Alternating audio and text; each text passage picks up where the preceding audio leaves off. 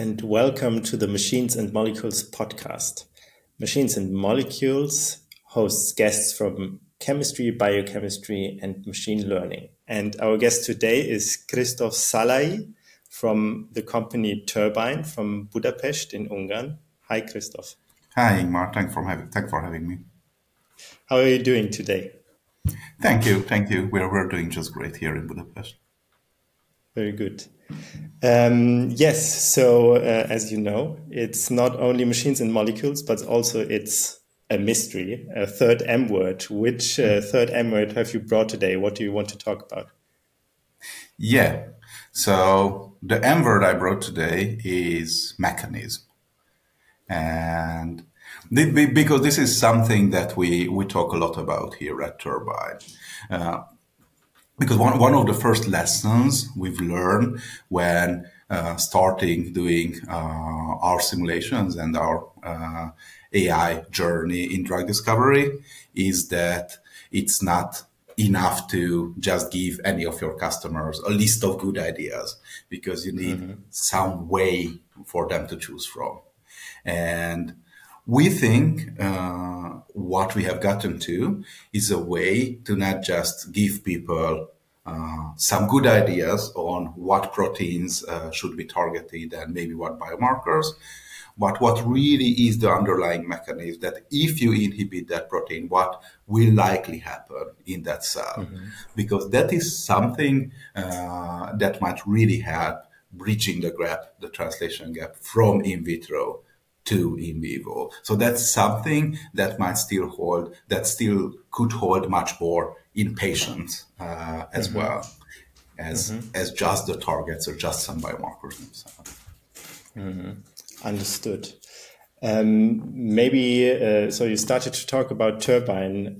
Maybe tell me a bit about how it came to life. How did it start? So I understand it started from your work in your PhD, probably? We started it from basically the Hungarian Medical University. But the idea was that maybe just a bit on my background to give it some perspective. I'm originally a computer scientist, but I grew a love for biology and ended up having a PhD in biochemistry. And so because that was always kind of a thing for me to realize that quite early on that biochemistry and biology is a system. It's a very complex system that's hacked together by billions of years of evolution, so it's much harder to understand than the system we ourselves are engineered. Nevertheless, I still believe that the engineering toolkit could be massively useful to understand this system as well. And one way to do that is to actually try to simulate the system, to generate a simulation of at least a small part of the system. And come 2015, we've assembled the founding team with my co-founders, Daniel, Sabi, and Ivan. So we had very diverse background in medicine and in business, because what we really wanted to do is not to write academic papers about this topic, but make sure that the thing we do, if this is something that's really useful and valuable, could impact patient lives as soon as possible. And so to do that in a, say, relatively safe way, as well as a quick enough way, we opted to go into drug discovery, because if we help even some big pharma companies figure out how their drugs work, then we've already did a lot of our job and helped those patients who will ultimately be receiving that drug and getting a better effect out of that. Yes, understood. So it was basically a desire to have an impact with your work. Is that correct? Absolutely, yeah, absolutely. And this still is. Within the entire Turbine, I still think that the shared vision is that we would really want to impact patient lives by rationalizing how drug discovery works. And I think this is something that's shared in the AI drug discovery community, because you have seen what the clinical trial machinery is potentially capable of with the COVID vaccine. So that was 1 year from the start of experimentation to approval. Now, the same thing with cancer drugs takes a decade, usually. Yeah. And so that's the kind of gap, and the same kind of gap in cost that could potentially be brought down. And that wouldn't just make existing drugs cheaper or drug discovery cheaper. It would enable us to bring new kinds of drugs to the market, which were previously prohibitively expensive, but maybe with a simulation or machine learning guided process, they are now affordable. So patients whom had no therapy option could receive a therapy. And tell us a bit about this idea of simulating a cell. As I understand, simulating the whole cell, all of the mechanisms going on in the cell. That's the idea behind Turbine, right? So what does that involve? Well, yeah, so simulating everything, every single protein in the cell, it's massive and honestly unfeasible ever. Well, for the time being, I think.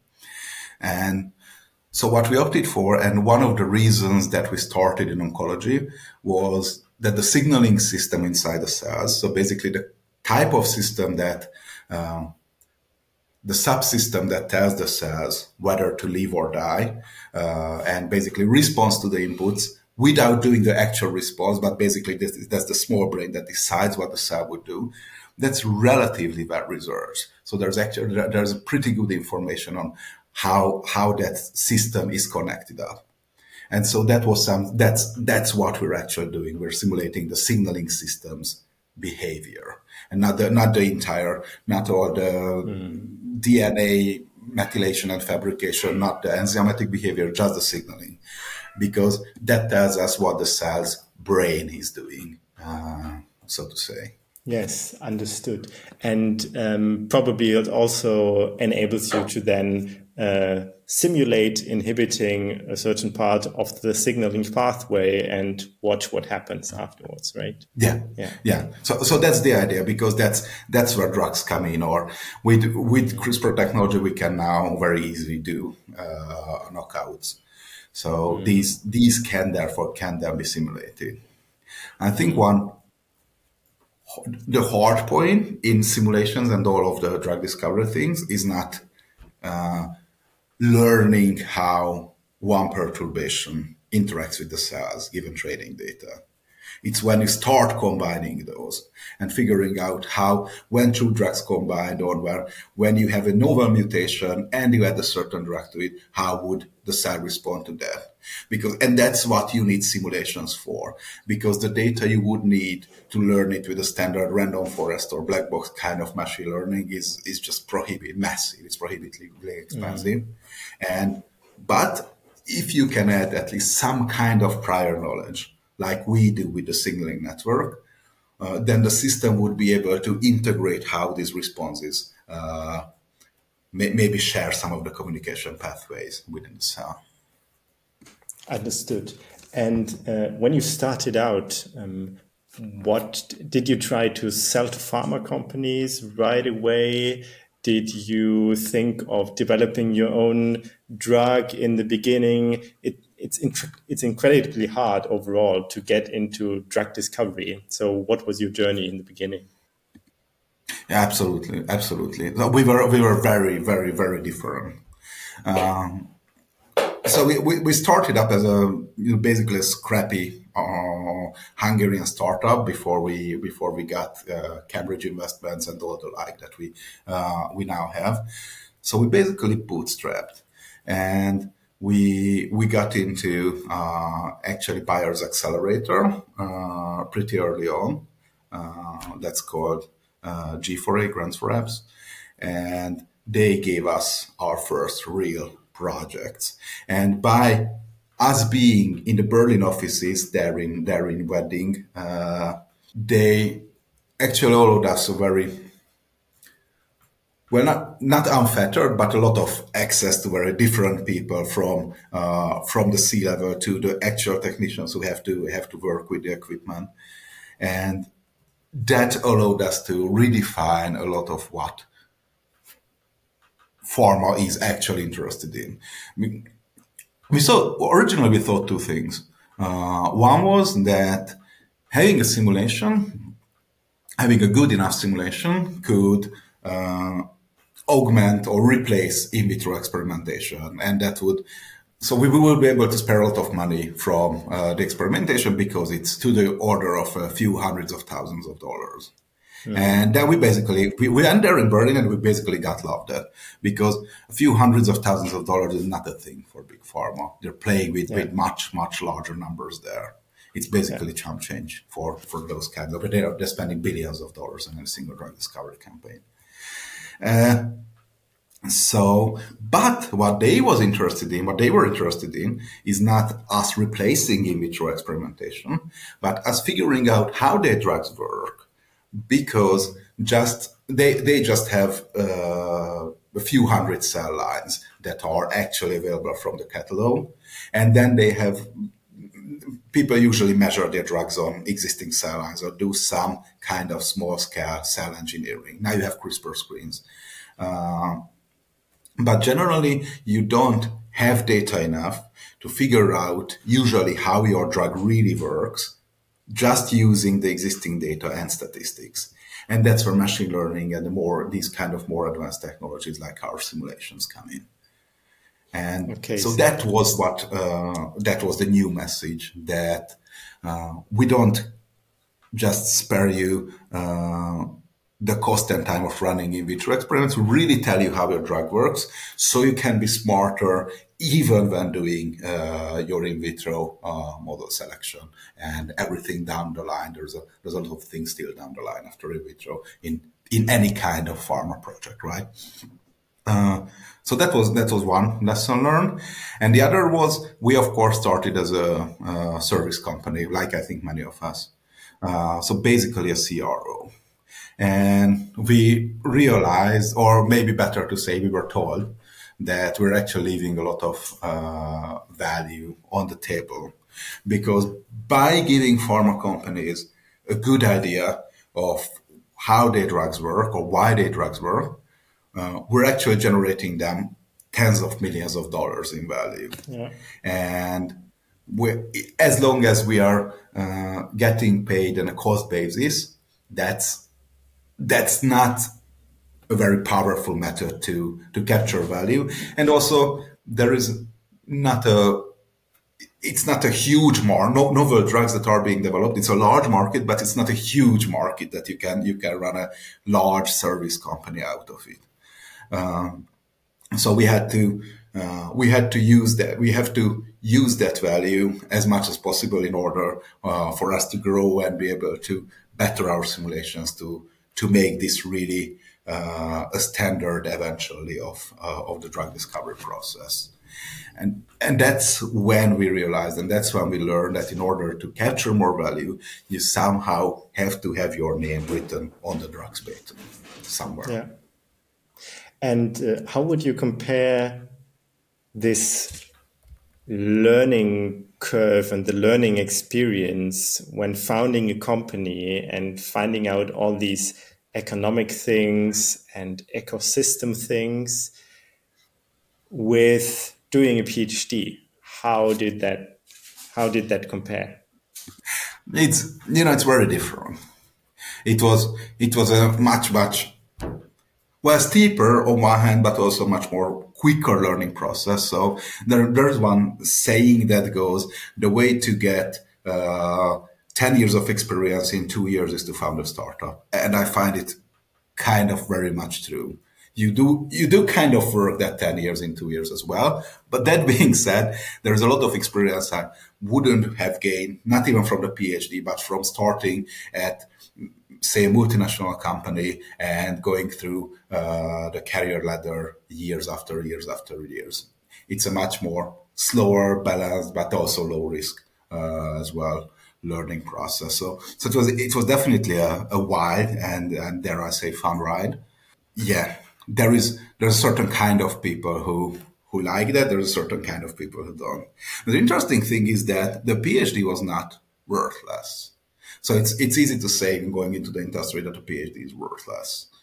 I find that it's not entirely so, because in our specifically in this kind of field, machine learning and drug discovery, there's a lot of data, a lot of noisy data you have to deal with.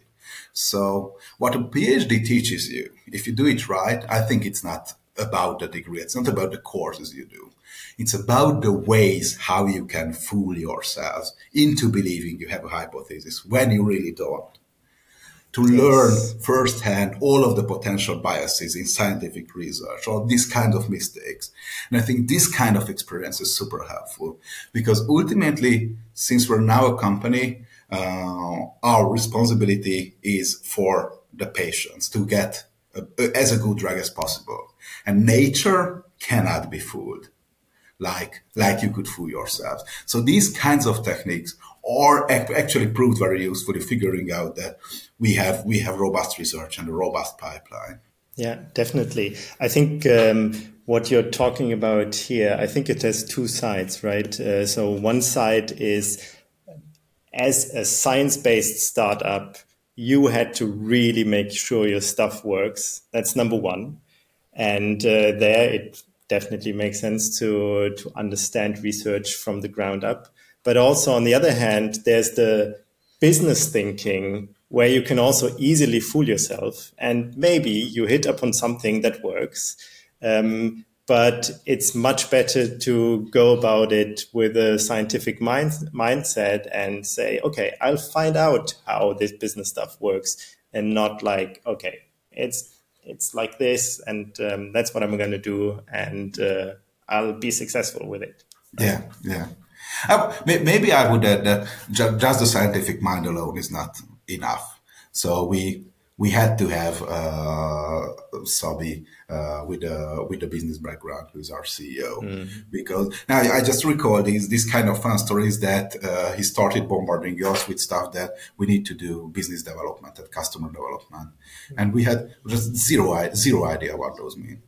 And these were stuff that coming out from the academia or even in the engineering world, this is stuff that business folks do. And we don't really know what's it, but it's something.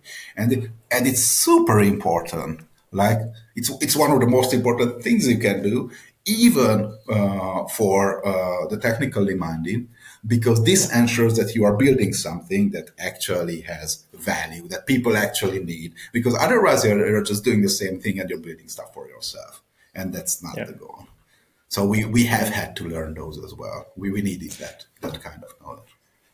That definitely. And of course, the scientific mindset also doesn't help in portraying this self-confidence that people sometimes use as a stand-in when they can't really judge whether what you do makes sense or not. They judge you by taking a look at, okay, is this person self-confident? Then probably what they're doing makes sense, right? And as a scientist, you always go like, yeah, it could be like this, but it also could be like this. So we have to test it. Yeah. Yes. Yeah, understood. Would you say there are some other very promising trends that were a surprise to you in recent years in machine learning and in the life sciences? Well, I think I was actually super excited to see AlphaFold working. So that's I think one of the big things nowadays. And well, in the machine learning world, the entire change to the transformer system is something that's exciting, and that's what actually allowed not just AlphaFold but ChatGPT and a lot of the revolution there to unfold. And what's surprising is that it's not really a scientific insight; it's just a way to be able to train more. And it's surprising how simple it is on the outset. Of course, there are a lot of complications when you start going inside, but how simple is it from the outset that it just actually worked. And And so I think AlphaFold, I found this very exciting, and it gained very rapid adoption. I was surprised that they basically published a conference article, and then thereafter, it's now standard for companies to say that, well, if you want to get the molecule for your protein, you can either give us a crystal structure or at least an AlphaFold fold, and we can work with that. And I think that's, but well, it's your field more than mine, but I imagine that it's has revolutionized or would revolutionize drug discovery. It's for sure one thing that gains a lot of interest and a lot of attention. That's very clear. Yes. And would you say somebody, like, did you always have in mind founding a company, or did that come at a certain point? Did you have somebody who pushed you in that direction? Something I always had in mind was that I would like to be as successful as my ideas are, which was a starting point, but not necessarily towards a company.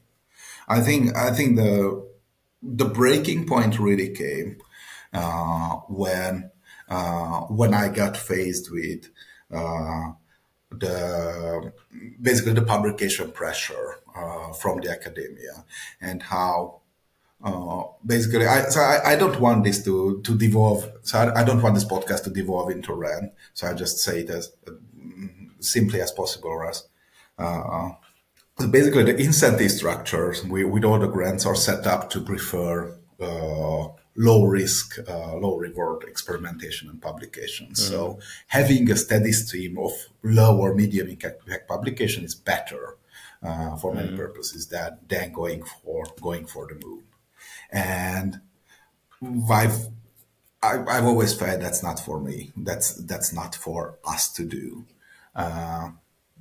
But also I was in a university of life sciences, and as an engineer, so it was basically an interesting setup. And I always found that when a scientist a life scientist gets into a lab and has to work on something, the first thing that they are being told is this is the equipment we have. Let's see what new things you can figure out using existing equipment. And I kind of think the way, or at least my way of thinking, was the inverse. Maybe because my background is engineering, so I should be the one who built those tools, who have built those tools, or who would be building those tools. That first, let's figure out what the big question is. And then when you have the big question, you have to figure out what kind of tools do you need to achieve that. Maybe you can do with existing tooling, maybe you don't, and you have to build that tooling. But you don't necessarily have to limit yourself to questions that could possibly be asked, but maybe shoot for those which really interest you and then figure out a way to get there. And it turns out that's more a company and the platform building way than an academic research way. Yeah, maybe. Also, maybe one of the other reasons is that tools are just so super expensive in life sciences, and so people are trying to make best use of them. Oh, of course. But what you mention is also very interesting, that you say, well, for several reasons, it's better to be conservative and get incremental results. There's an interesting book about DARPA, the Defense Research Organization in the US, which has spurred many innovations in the US, and it compares it to the National Science Foundation. And it says exactly what you just said, that NSF-funded projects tend to be very incremental and rather conservative, also judged by a peer group, whether they will go through and so on and so forth. So it pays off to be conservative, to get through. Whereas DARPA projects are defined by the goal, and then you develop the tools to get to that goal, which has spurred much higher innovation jumps, basically, the book argues.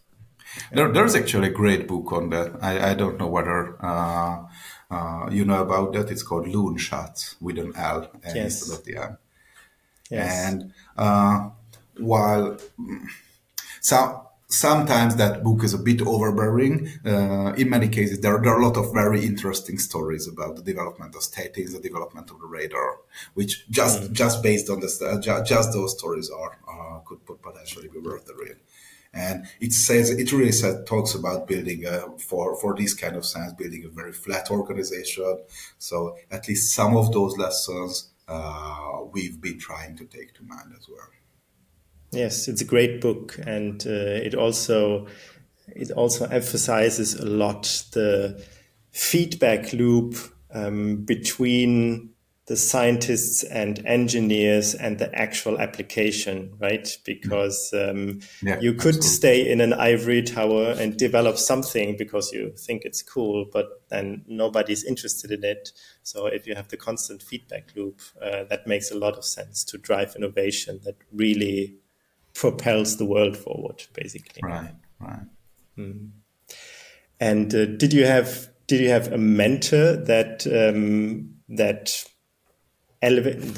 pushed you a lot, like in academic times, or maybe later on during company building?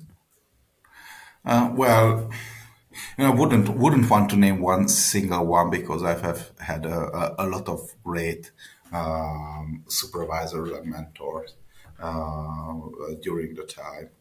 So maybe one person to name would be my PhD supervisor.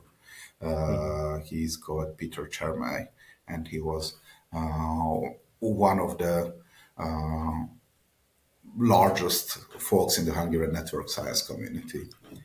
But basically, what he did was, I think it's very different from how many life sciences labs work.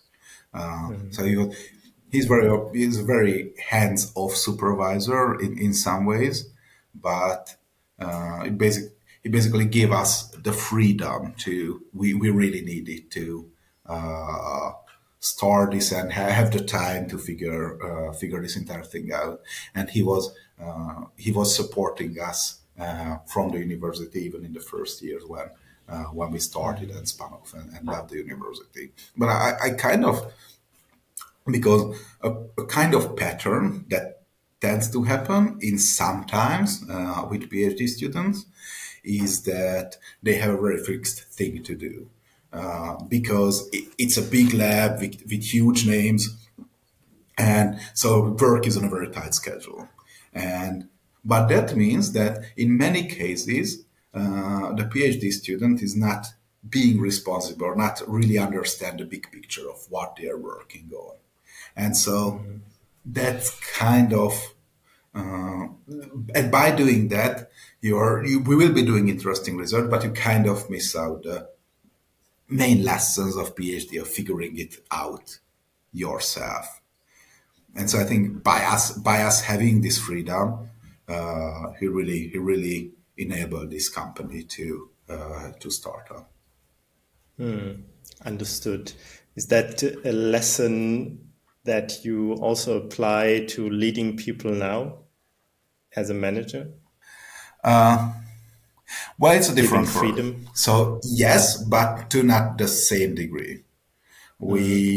I still think that being aware of the big picture is maybe more important than what the exact instruction of your task is, because in many ways, no one can word the exact Jira ticket as well as it's necessary or can figure out all the corners for you. You have to understand what we're working for. That's something I'm very big on, and I'm advocating that you should understand that.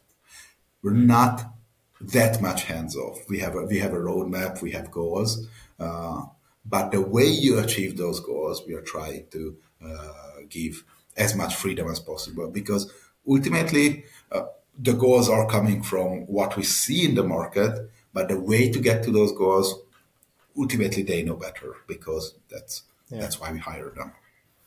Yes, of course. Yes, and also it's a different time, right? PhD time is a time of exploration, whereas building something when you know what's going to be useful to people, that's a different phase you're in right now. Yeah.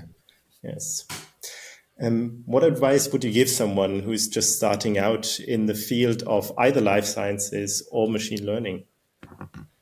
Well, first, I think to do it because we need more people on the field, and but maybe the other thing is to biology is not that hard. I think I can speak for machine learning folks who are trying to get, for example, into biotechnology, and for and what I found in the company that machine learning is scary for biologists and biology is scary for ML engineers or basically any engineer, and it is not so. So yes, biology is super scary and super hard to understand 100%. But the training wheels you can figure out in I think in both fields relatively easily. I'd I'd say that the basic understanding of biology of how cells work you can learn in a few weeks, and that's enough to get by. And then you will learn the rest as you go along, or you can learn the rest as you go along. And basically the same goes with machine learning.